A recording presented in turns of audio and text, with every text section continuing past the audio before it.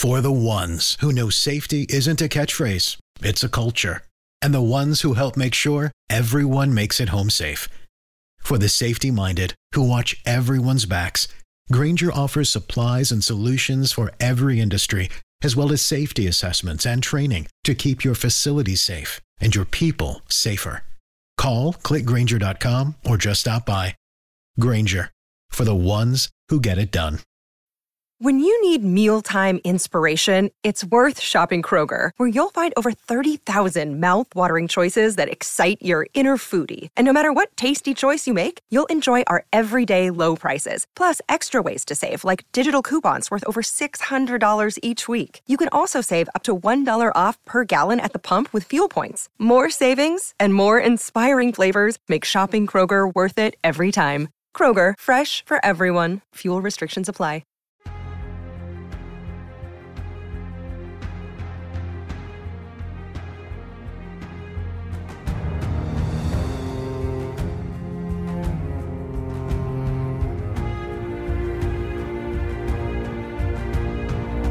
Hello everybody, welcome to Take the Black Live, a show we talk about all things Game of Thrones, Song by some fire, fantasy fiction, what have you. I am Dan Selke, the editor of winteriscoming.net, here with Cheryl Wassenaar, an editor at Culturist.com. Hi Dan. Hello, how are you, Cheryl? I'm here. How are you, Dan? I'm good, and hello to everybody out there. Hello Sue, hello Julie, hello Pete, hello Kenny, hello Carolyn.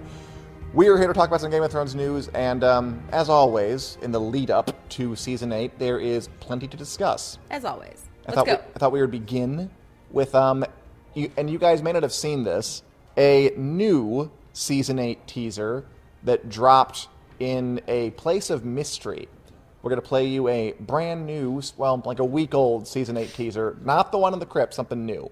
So roll it, and we can talk a bit about it. And away we go. 17 years ago, you rode off with Robert Baratheon. You came back a year later with another woman's son. I heard a story about a baby born during the worst storm in living memory. She had no wealth, no lands, no army, only a name. The last Lannisters. It's the last ones you count. He needs to know the truth. He's never been a bastard. Lannister, Targaryen, Stark, they're all just spokes on a wheel. I'm going to break the wheel. Mind blown. Seriously, you liked it? I actually, I don't want to say I liked it better than the crypt teaser, but I liked the aesthetic of it, even though Jaime Lannister looks like butt, to put it mildly. He looks like weirdly waxy. Yeah. It's a little strange. But yeah, it's very nice. And it was made by a production company called Mirari and Company, who do work for HBO Asia. So my best guess is that is a teaser aired on the HBO market, because we didn't see it here. No. It's kind of odd, because like Game of Thrones is so hot right now, you'd think that they'd use everything. I actually really do love it. I think it's really, really pretty. And just like I almost do like it better than the Crypts thing. I mean, it's unique, right? Yeah. A beautiful tapestry. Everyone looks really good. I also like it because it highlights a lot of different characters and people. It's not just the Starks. You got Cersei in there, Jaime looking like butt. You got Rhaegar and Lyanna. You have Tyrion. You have lots of people instead of just the Starks and the Crypts. Mm-hmm. I also like that it kind of seems like what the For the Throne campaign should have been. Totally. In a lot of ways. I completely agree with yes. you. I see what you're saying. Yes. As Carolyn says, I think it gives you more to think about than the Crypt one, says Carolyn. And I agree. It depends on what you're trying to think about. If you're trying to think about the overarching story of Game of Thrones, this is the one you want. If you're trying to think about what's coming or what kind of crazy symbolism, I think the Crypts one might serve you a little better, but 6 of one, half a dozen the other. I think both are really, really good and kind of thought-provoking and getting everybody hyped. Not that Game of Thrones needs help, but it's still nice to actually have an ad campaign. It makes you think.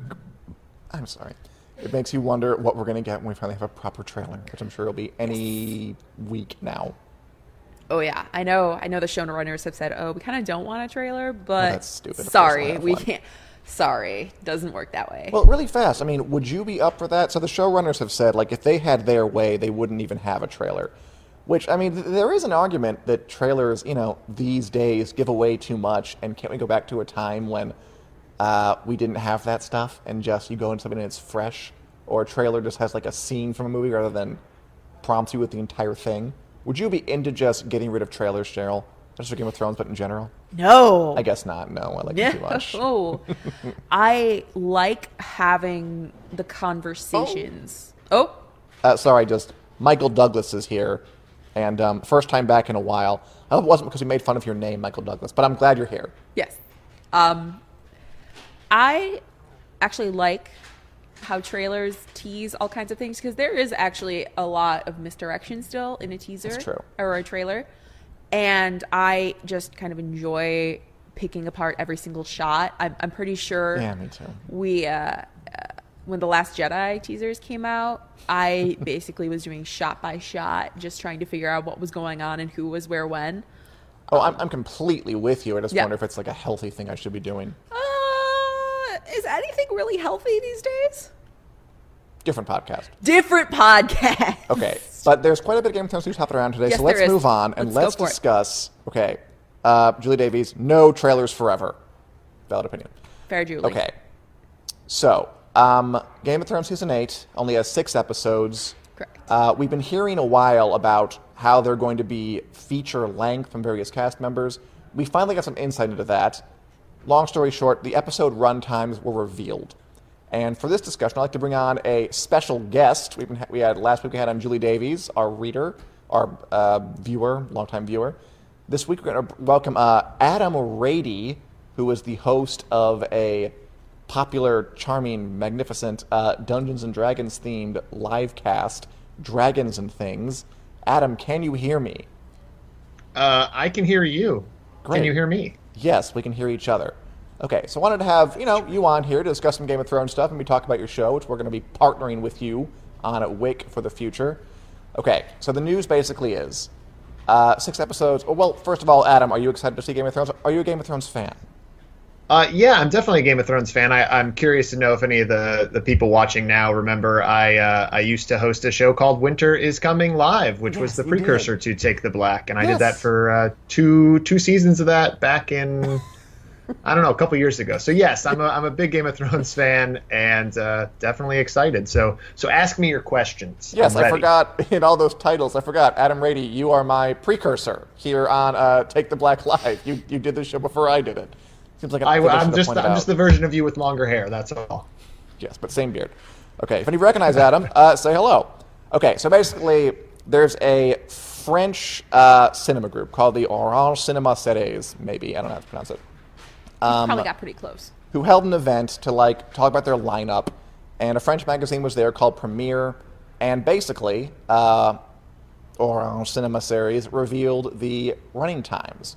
So 6 episodes. The first 2 are going to be an hour, 60 minutes, and the final 4 will be 80 minutes apiece, which is about as long as the longest episode we've gotten, which was the season 7 finale, Dragon and the Wolf. Which basically means 4 out of the 6 episodes of Game of Thrones season 8 are going to be good-sized. Like, that is feature length. There are good movies that are that long. Toy Story, The Lion King, Modern Times, Charlie Chaplin. There's a whole list of shorter movies that are, hey, that's a good movie. It's classic. I'm not denying, just, the third one kind of came out of left field there. Adam, Cheryl, are you disappointed that we're not going to get 2-hour-long episodes as some very hopeful people on the internet were pining for? My body would not be ready. But Adam, go ahead. Go for it. Yeah, no, I was just going to say, I think any Game of Thrones fans probably, we all probably don't want it to end, but in some sick way, we're all also ready for it to end. But we all want to go out with that big bang. So I'm sure everybody already sets aside their Sunday nights for that experience. So I'm sure we'd all be fine with it being that length. So yeah, a little disappointed, but at the same time, it's good to know that they'll be tight episodes and that things won't drag on. Yeah, I agree with you. And actually, I don't agree with you that just, come on, 2-hour-long episodes, hour and a half. What are you people crazy? It's not a TV episode anymore. It's a movie. I'm actually pretty. I actually almost wish they were shorter and that they were just more of them. Dan Selke with the hot take. know that Game of Thrones has always, from the beginning, like kind of bled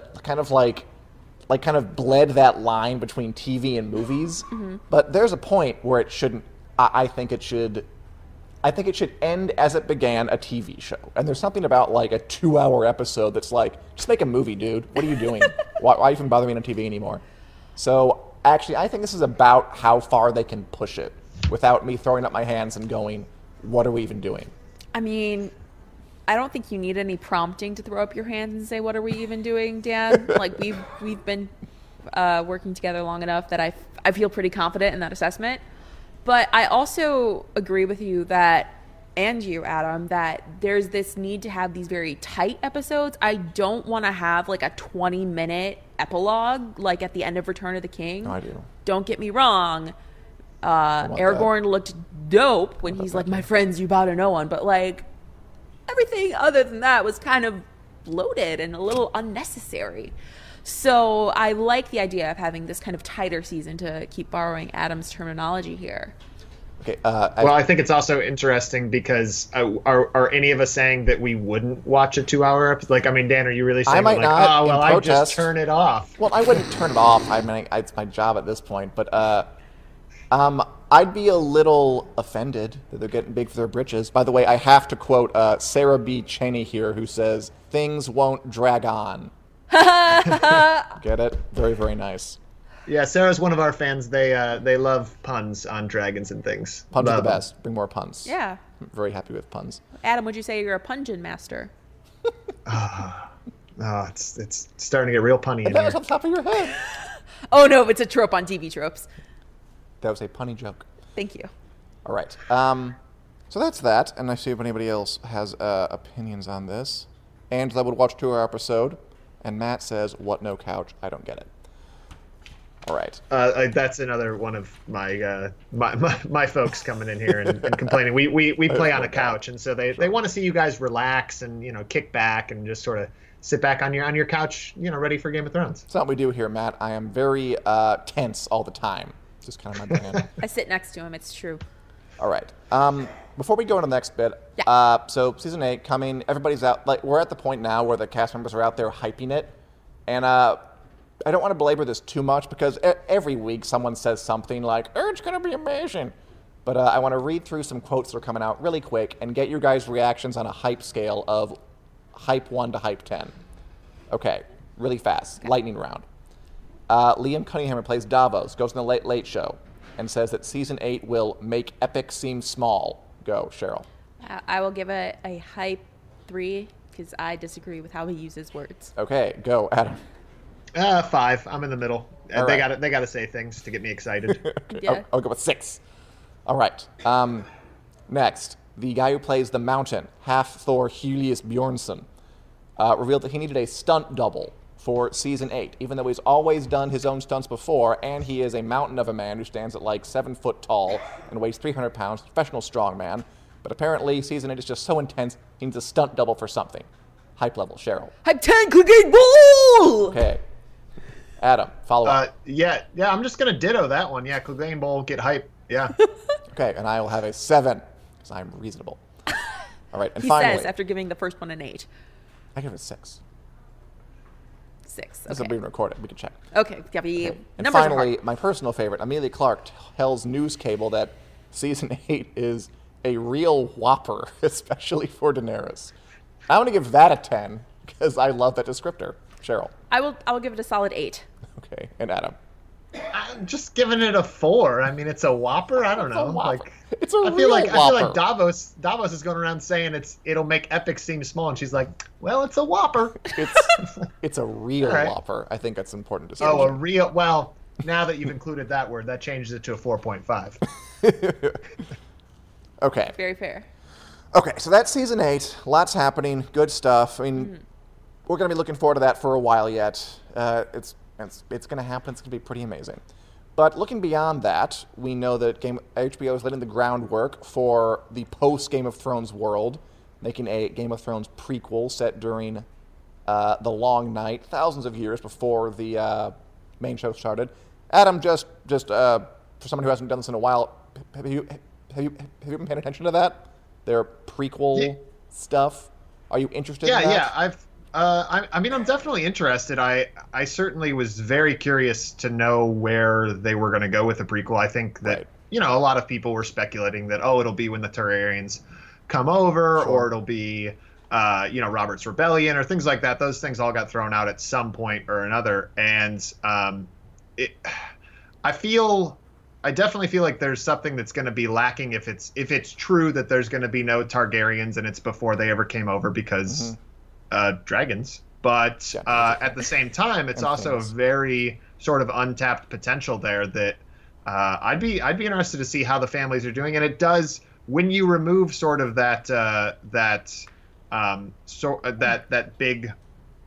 when you remove dragons from the equation, where somebody can't just come in with a dragon, a nuclear bomb, and basically hold it over your head, I think it really levels the playing field for the other houses. So it'll be interesting to see where they started from and how that dynamic works.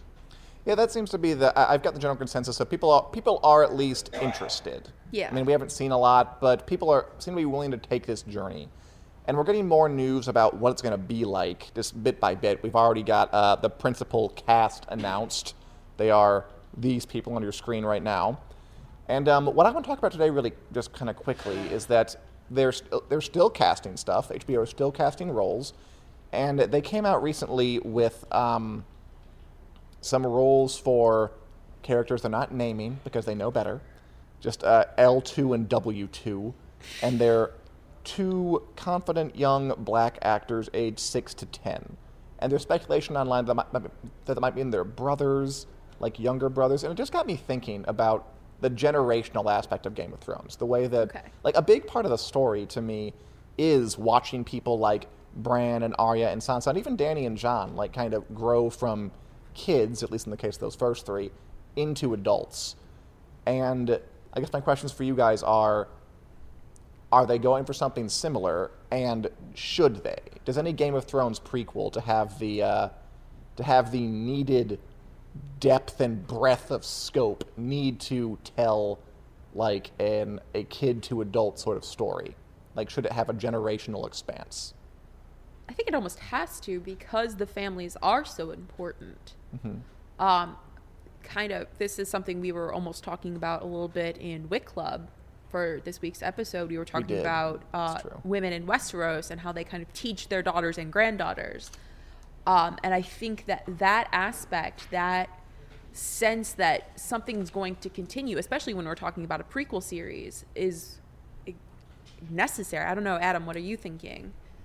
Yeah, I mean, I actually agree with that statement that it is about the families. It is about that generational thing. I think about it more from a production standpoint, and we've seen these actors, these real life people, change so dramatically from season to season because it takes a long time to film them. So I'm actually more curious to see it, because our suspension of disbelief can sometimes get interrupted by a new casting of Tommen time and time again, or if Tommen suddenly looks 25 when he was supposed to be 8 or 10. And so I'm just curious to know if they'll be filming them in a different way, if they've learned any lessons, or if they'll just be like, people dealt with it before, they'll deal with it again. I mean, in the case of Tommen, it was one recasting. I don't think too many folk noticed it. I mean, in some ways, Game of Thrones, like the success, it is the casting. It's kind of like a miracle of casting. They found a lot of these younger actors who could mature and not go off the deep end or change in a way that made you forget who they're playing. It's kind of remarkable they found people to play Arya and Sansa and Bran, and that they grew from kids to adults before our eyes, and it all worked. That's gonna be pretty rare. I mean, because they've done it once, it almost makes me think they could That's true. easily do it again. Yeah, they have a good handle on what to look for when casting younger actors. They know what they're about. Yeah. So. By the way, there's a comment here from, this is a bit of a pun name, Paschal McCracken. I'm an extra on the show and no spoilers, but on it since season 6. Mr. McCracken, if you would like to share anything, feel free. The comment lines are open. Okay, and before we get to our next segment, A Song of Dan and Josh, Adam, you run Dragons and Things, your live, I think, Dungeons and Dragons live cast, and you're going to be partnering with us here on Wick going forward. We're going to feature your show on Wick because, you know, we have fans who like Game of Thrones, Song of Ice and Fire, fantasy, Lord of the Rings, genre, all that jazz. Why don't you talk for a second about what your show's about? Sure. Not yeah, sure. it's I have to clarify you just a little bit. We don't play Dungeons and Dragons, though we play a game very, very similar. Cool. We play Pathfinder. And it's you saying Dungeons and Dragons makes sense, trust me. But we thought it would be a good fit. We've been chatting with the folks over there at Winter is Coming to kind of discuss the fact that, you know, you guys are doing a lot of things on the website involving, like you said, things beyond the wall. And other interesting things that people may have just a little bit of interest in, may have a lot of interest. There may be, you know, lines there that kind of get blurred between one nerddom to another nerddom or fandom. And the show that we do is live every Friday night at 6 p.m. Pacific. It's on Twitch. You can find it at twitch.tv/DATDragonShow, which is DAT Dragon Show. And we're just a bunch of people that hang out. We interact with the fans. It's great to see you on Take the Black being able to interact with the fans live, because as I mentioned when I was doing the show Winter is Coming Live, the precursor to this one, I wasn't our technology was not that advanced. We couldn't see the chat. And so it's really been a great thing to build a community of fans and people that like hanging out with each other every Friday. So if you're just mildly interested in seeing what this show is, we encourage you to join us. If you're mildly interested in just hanging out with people and having something to do on a Friday night and talk nerdy things and be able to have some fun, we definitely enjoy ourselves, and we're definitely down to be able to introduce people to a new game that they may have never played, that they may be interested in, a new world, because it is a story. It's a story-driven show. What we do is it's collective storytelling. So we have a game master tells the story, and we basically say what we want to do in the world, and then the roll of the dice dictates whether we succeed or fail. And we just encourage people to check it out, because I think that there's a lot of crossover, and if nothing else, I think you'll have a good time whether you stick around for a minute or you stick around for an hour or two. Or 4. All right. Or 4. Well, before we have Josh Hill on, let's roll a little informational video. Fancy. And we'll be back in a minute. Thanks for coming by, Adam. Hey, thank you. Bye, Adam. Bye, everyone. Bye-bye. Hey, I am Evil GM Jim Jam. This is the Dragons and Things Patreon video. I'm so excited to tell you all about what Dragons and Things is, but first, why don't you meet the cast? I remember last week we were in a goblin cave. I would like to roll a perception check to see if I see any tracks or hear any goblins further down. No, Ben, we do the Pathfinder live stream on Friday nights. Tonight we're just doing the Patreon video where we talk about the perks and the ways that people can contribute and the things that we do and all that kind of stuff. Jim! I have an idea! Well, we're past the ideas phase. Ashley? I don't really like your tone, Jim. So my idea is that when people join us live on Twitch, then they can comment in a chat. And then we can comment back and respond and interact, and it'll be amazing. It'll be like a community of friends. Those are good ideas that are in the show that we have been doing for quite a while now. And we can give away prizes from our sponsors like Paizo and Sirenscape at the end of the show. Yeah, that's our show. We do that. Eric. What are we supposed to say in this video if we're not doing a show today? Well, it's all in the script that I sent you 2 weeks ago.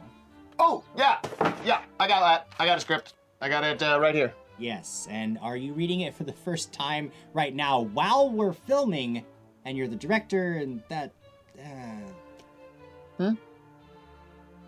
So what happens if I become a patron of Dragons and Things? I mean, do I get anything? Because I like getting more things. Well, it depends on how much you want to contribute. You see, there's different tiers based on the level of patronage that you give. Can I get more hit points? Well, no, you don't get the things. The fans get the things. You're on the show. What about this hammer?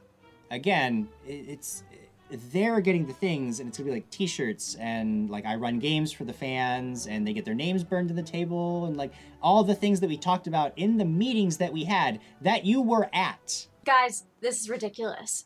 Did you really not look at your script? I've been prepping all week. Thank you, Diana. At least somebody bothered to look at it. You know, can I practice it real quick? Sure, I can't stop you. That's right, Ashley.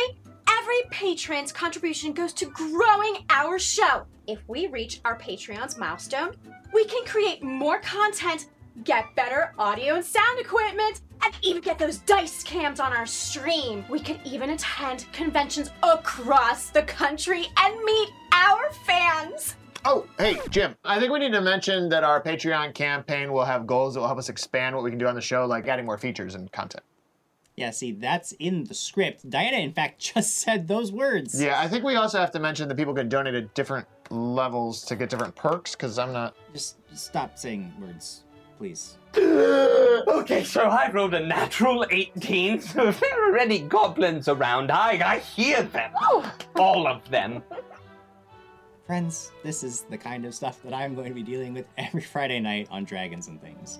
It's super fun. We go live on twitch.tv/datdragonshow every Friday night. Hopefully you'll join us because we have lots of ways that we can grow the show. We can only grow the show with your support, so please consider donating to our Patreon campaign to keep this thing going for the long haul. Jim, do not forget to mention the Twitch URL and just say it out, the whole thing, so people can find it. I will see you guys at 6 p.m. on Friday night for Dragons and Things.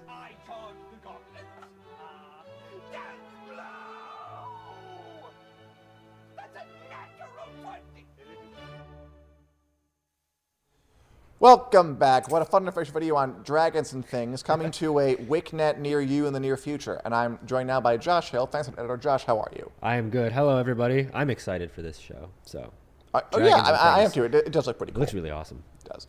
Anyway, what we do, you and I, is we go through each and every chapter of A Song of Ice and Fire. Yes, indeed. Drilling down to just picking apart the chapter, what makes it work, what makes it not work, what makes them special. And today, we are reading Tyrion 1 from A Clash of Kings, the second book in the series. Let's do it. All right, Josh. So, by the way, you don't have glasses on. I don't. You look lovely. I can't see. Are we on camera right now? Who is that? Yeah. It's funny. It's funny, guys. Okay. I did have glasses on when I read the chapter, though, so I do know what I'm talking about. Maybe. Okay. We'll find out. So, first impression. So, this is basically Tyrion comes to King's Landing and just kind of, think of it as like he's trying to mark his territory. He is, and this is kind of the swagger of Tyrion. There's quite a bit of swagger in this one. There is a lot, and this is, I mean, we kind of got that from the first book. Sure. He is who he is. Like, he's definitely a character, more so than just the normal sense of the word. But this is kind of the first time that it felt like he is the Tyrion that we know in the show, where there's bravado, and he's confident, he knows what he's doing. And he does a lot. Like, he seems very confident here. Yeah. So his first act in this chapter is to walk up to the small council chamber where Cersei is meeting with Varys and Littlefinger and Pycelle. Yep. And just the very first thing he does is he talks to Mandon Moore, who's guardian at the Kingsguard, and he has to contemplate, like, do I have to have him killed so I can get into the small council meeting? Which, like, right there kind of tells me, ugh, this is a bad place to be right now. That's like the state of things. But the idea is, it's with Tyrion's game, it's all about authority and presence and projecting things. He's thinking like, okay, I am going to burst in Cersei's small council meeting, and if I let this guy turn me away, I will look weak. And if I have to kill him and have Bronn kill him, I guess I'll just do it.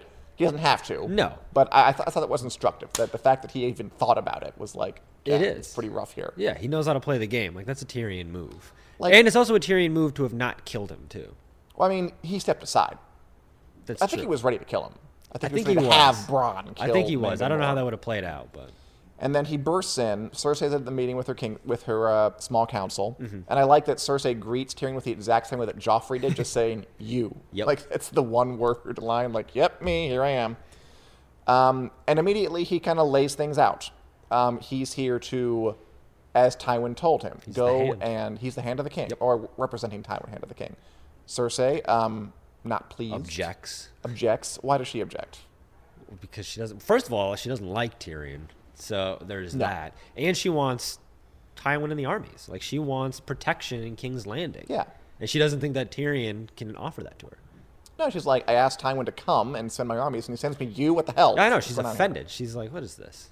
I mean, that's interesting because Cersei, I mean, right now, again, it's all about authority. Like, Cersei thinks she's in charge. She is the one who has the king on the throne. She's a small council.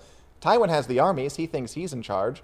And Tyrion's goal is, how do I let them all know that I'm in charge? Yeah. Like, that's kind of his challenge right now. It's Go ahead. Well, it's a measuring contest. It's a ding-dong measuring contest is what they're doing.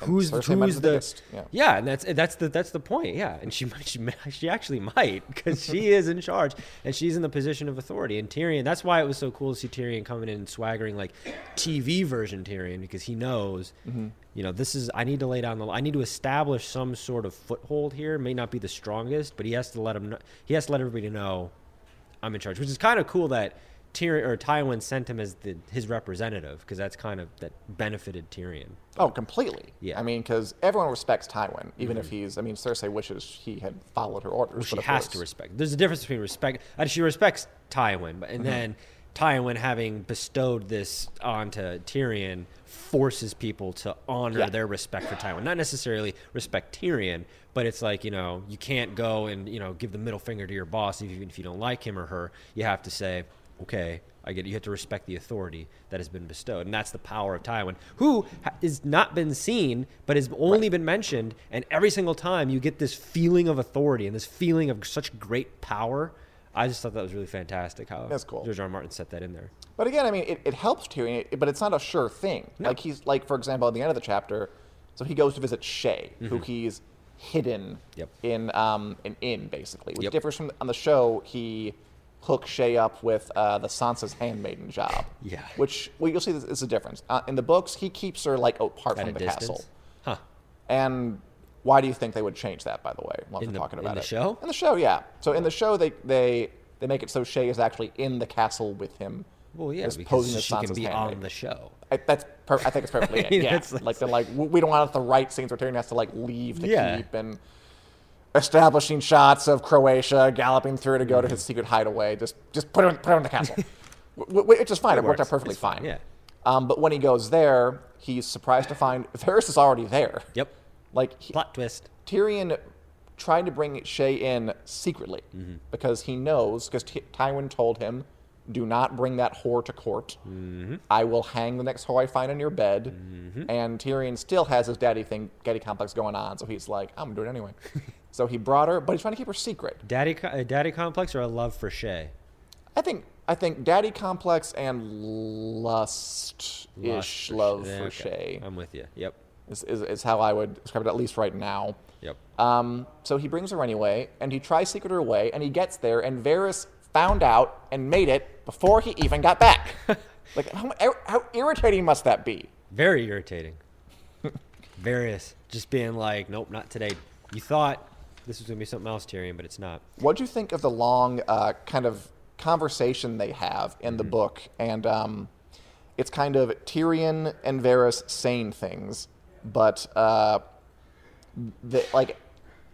all they say has a double meaning, and Tyrion like translates it in the book. Yeah. Where Varys is like, you have to, did you come through the God's Gate? The beautiful eyes that were carved in there. And then in his head, Tyrion translating like, I have eyes everywhere, be careful. Yep. And I think Varys says, it's you know, it's so dangerous out there today. Other men might come here who are, you know, much less friendly than I am. And Tyrion translates, if anybody else finds out about Shae, they will kill you. I'm not going to do that. Did you dig that little bit? I love that. It's like in the old, like, you know, gangster movies where they're talking on the phones, but they have to use code words. So, like, the FBI doesn't know what they're saying because he knows the FBI is listening in. It's the same thing. That's really cool. And I'm sure that's where George R. R. Martin maybe got this inspiration from. Possibly. And it also highlights just how dangerous of a world this is to navigate. Like, this coded speak with that Varys is saying is cool on the surface, but it's also like, you know, when you're reading it and then Tyrion translates it in between there, you're like, well, this is like over my head. Like, this is a dangerous world for Tyrion, because I'm not sure it is for Tyrion. No, not for Tyrion, but for like me as the reader. For Ned, it would be. Yeah, exactly. For like me as the reader, there's like some there's literal translation that needs to happen, which shows what you're seeing may not actually be what is going on behind the scenes. What is reality may not actually be reality because there's so many puppet strings being pulled. You have to be careful. What somebody is saying to you means something else. Right. So this is a dangerous, dangerous game that is being played. Yeah, and Tyrion, he comes back. Like, he makes veiled Yeah. threats against Varys. And I think there's even a line there like, see, I speak your language, asswipe. He didn't say that, but just like, Paraphrasing. I know how to communicate the same way you do. Whereas exactly. Ned Stark, the last hand of the king, like, so would not get any of those double meanings. He would not translate that. They would fly over his head, which is why he died. Okay, let's talk briefly about while Varys is there, he tells Tyrion a riddle, which was spotlight. Do you remember it from the show? 'Cause it I wasn't don't the show. remember from the show, but I do. I was very intrigued by it Oh, as cool. it was happening. Do you recall it, or shall I read it out? I think you should read it out for the people. Okay, so Varys gives Tyrion a riddle, and it goes thusly. A king, a rich man, and a priest are in a room with a sellsword. Each of the three men bids the sellsword to kill the other two. What does the sellsword do? Who does he obey? And what is that supposed to mean? He basically like says it and then he just leaves. Like mic drops and goes. On the show, Tyrion, like they're more of like a one-on-one conversation thing. Yeah. And he answers him and he explains it, but he doesn't in the book. No. What do you think that means? I think it's meant. The sword is meant to represent, symbolism. like power almost, because you have to know what the sword, the creator of the sword, sellsword? No, Or the yeah, sword? the sellsword. Okay. Like you have to understand what the creator had behind the intent of creating the sellsword. No.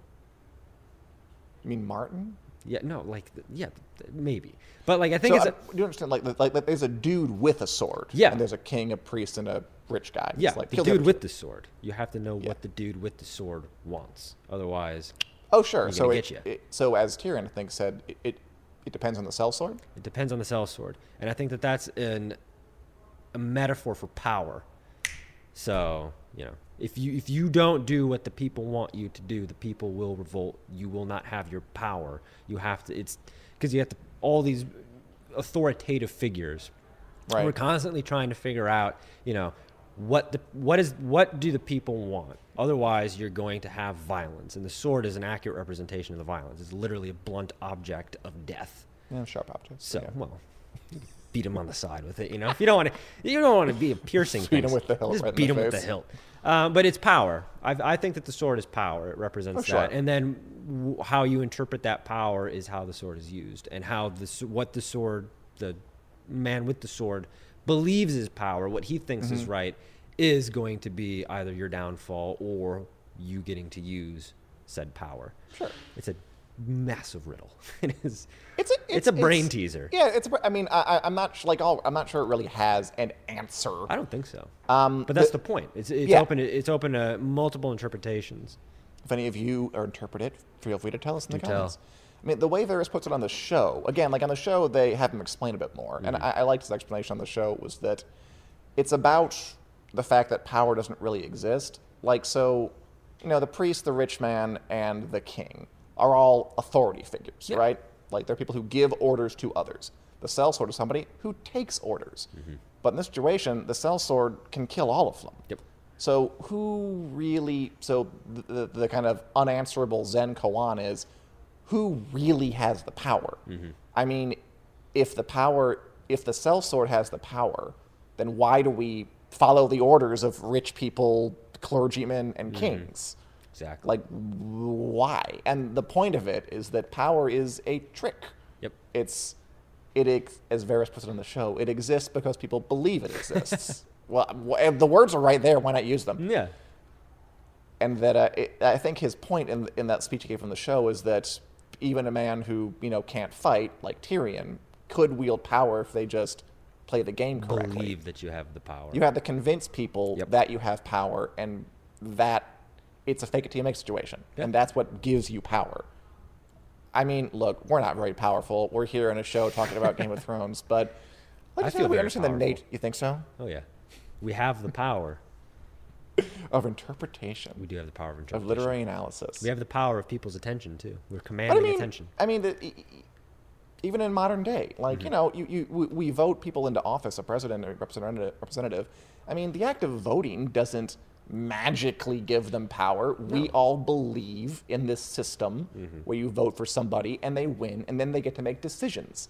But that's not like a preordained thing. That's just because that's the way it's written, it's the way it works, the way we believe it. So I think the point is that power is an illusion. Usually I'm the one that waxes poetic about this type of stuff. It's nice to be on the other end. I mean, do And I here you sound go, crazy? No, I agree with it 100%. Okay. Does anybody else here think I sound crazy? We'll see. All right, what else in this chapter I liked? Tyrion, really quick vocabulary from this week I enjoyed. Varys is described as unctuous, which is excessively or ingratiatingly flattering, Ingratiatingly oily. is a good word, too.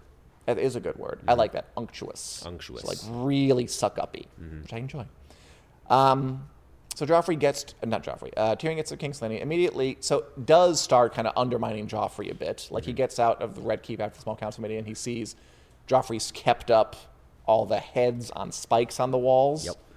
And the guardsman tells him, oh, he told us to keep him up there until the war is won. Tyrion's like, that's a dumb idea. They're going to get disgusting. They're going to rot. And we need to, like, start to pacify people. So he just take him down. And that's a power struggle. It's going to be. Because, again, it goes back to power. Who's in charge here? Like, Cersei wields some power. Tyrion wields some power. Joffrey wields some power.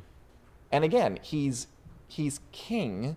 He's the least qualified to do anything with power, but he has the title. Does that actually give him power? What is power? What does power mean? What is it? What does it all mean? What is it? That's what we're trying to answer here. But that's where it's leading. That Tyrion is testing the boundaries of what he can do as an entity. And so basically this book is a how-to guide on how to win friends and influence people in medieval times or elsewise. I also wanted to mention, I liked the way Martin described Cersei. And she's a very angry character. Yep.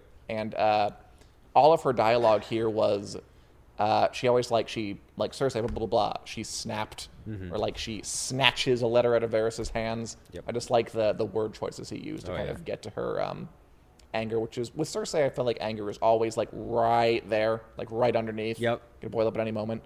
So I like that. I like all the backhanded compliments on here. Or like little puns, like Tyrion wants to burst in a small council meeting, and Man and Moore's like, no disturbances, and he's like, I'll only be a small disturbance. Funny guy, very funny. Although, so what do you think of this? They did cut some of the grosser stuff for TV. For example, when Cersei and Tyrion are fighting, and they're talking about Jaime, he says, it doesn't seem quite right that you should open your legs for one brother and not the other. It's got a point. He does? I mean, the incest? Yeah. Not about him, but he's got a nice... He's saying, a nice why don't you let me have sex with you too? Yeah, I know, but that's a nice jab. That's a solid burn. They should put that in the show. I'm not endorsing further incest here. I'm saying that's... I'm glad you're not. That's that awesome jab. I don't know. I don't think there's any way you can read that without Tyrion coming off as pretty gross. No, you can read it as what if she says, savage. okay, do it? That would be a great comeback because he wouldn't do it.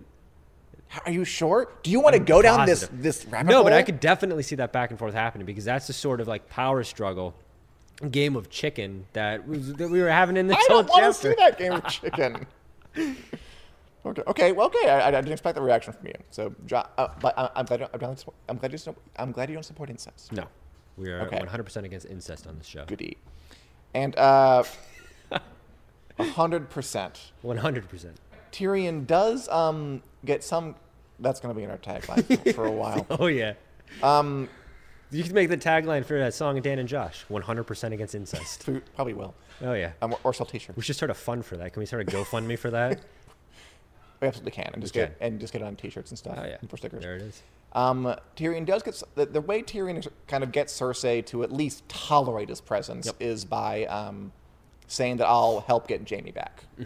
Which that's kind of how a big one. That's his in. Yep. Like I don't think he has any intention of doing what she wants, but he at least wants to keep her in a corner and just become the most powerful one. And finally, they do a little foreshadowing when the guardsman tells him that Cersei has been preparing large casts of wildfire. Tyrion says Tyrion was pleased that Cersei had not been idle, but wildfire was treacherous stuff, and 10,000 jars were enough to turn all of King's Landing into cinders. Wonder where that's going. Wonder where that one's going. Many fun places. All right, any other fun things to mention before we wrap up?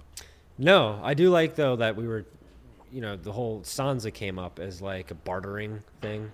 Yeah. It's like, you know. Oh, yeah, of course. And the idea being like, and Arya came up too. And the idea, again, when you go into these characters' heads, you kind of forget that they only know one perspective. And the idea that Arya is lost, maybe she's dead. Like, we know she's not. Yeah. That was kind of a nice reminder to be like, these characters, as smart as they seem when they're interacting, doing all this stuff, actually don't know the full story the way that we do. That is cool. Do we have Arya next? We might. I think it might be Bran. It is Bran. Bran. Next week, we will be reading Bran 1 from the Clash of Kings. Bring us your questions and your curiosity. Yes. And, no, I'm sorry. Next week we are off because our video team is going to Super Bowl. Ah, yes. We're excited. Okay, so 2 weeks. For 2 weeks? Well, no, in 2 weeks we'll be back. Yes, okay. So next week we're off, but 2 weeks from now we'll be back with more Take the Black Live, more A Song of Dan and Josh, more Game of Thrones, Song of Ice and Fire, genre fiction news you can use. Thanks for watching, everybody, and we'll see you in 2 weeks. Adios.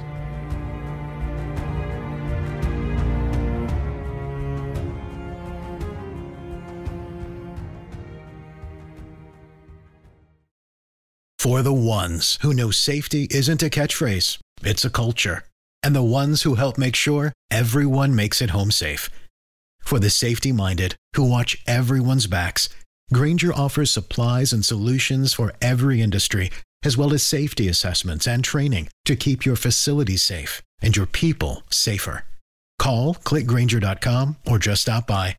Grainger, for the ones who get it done.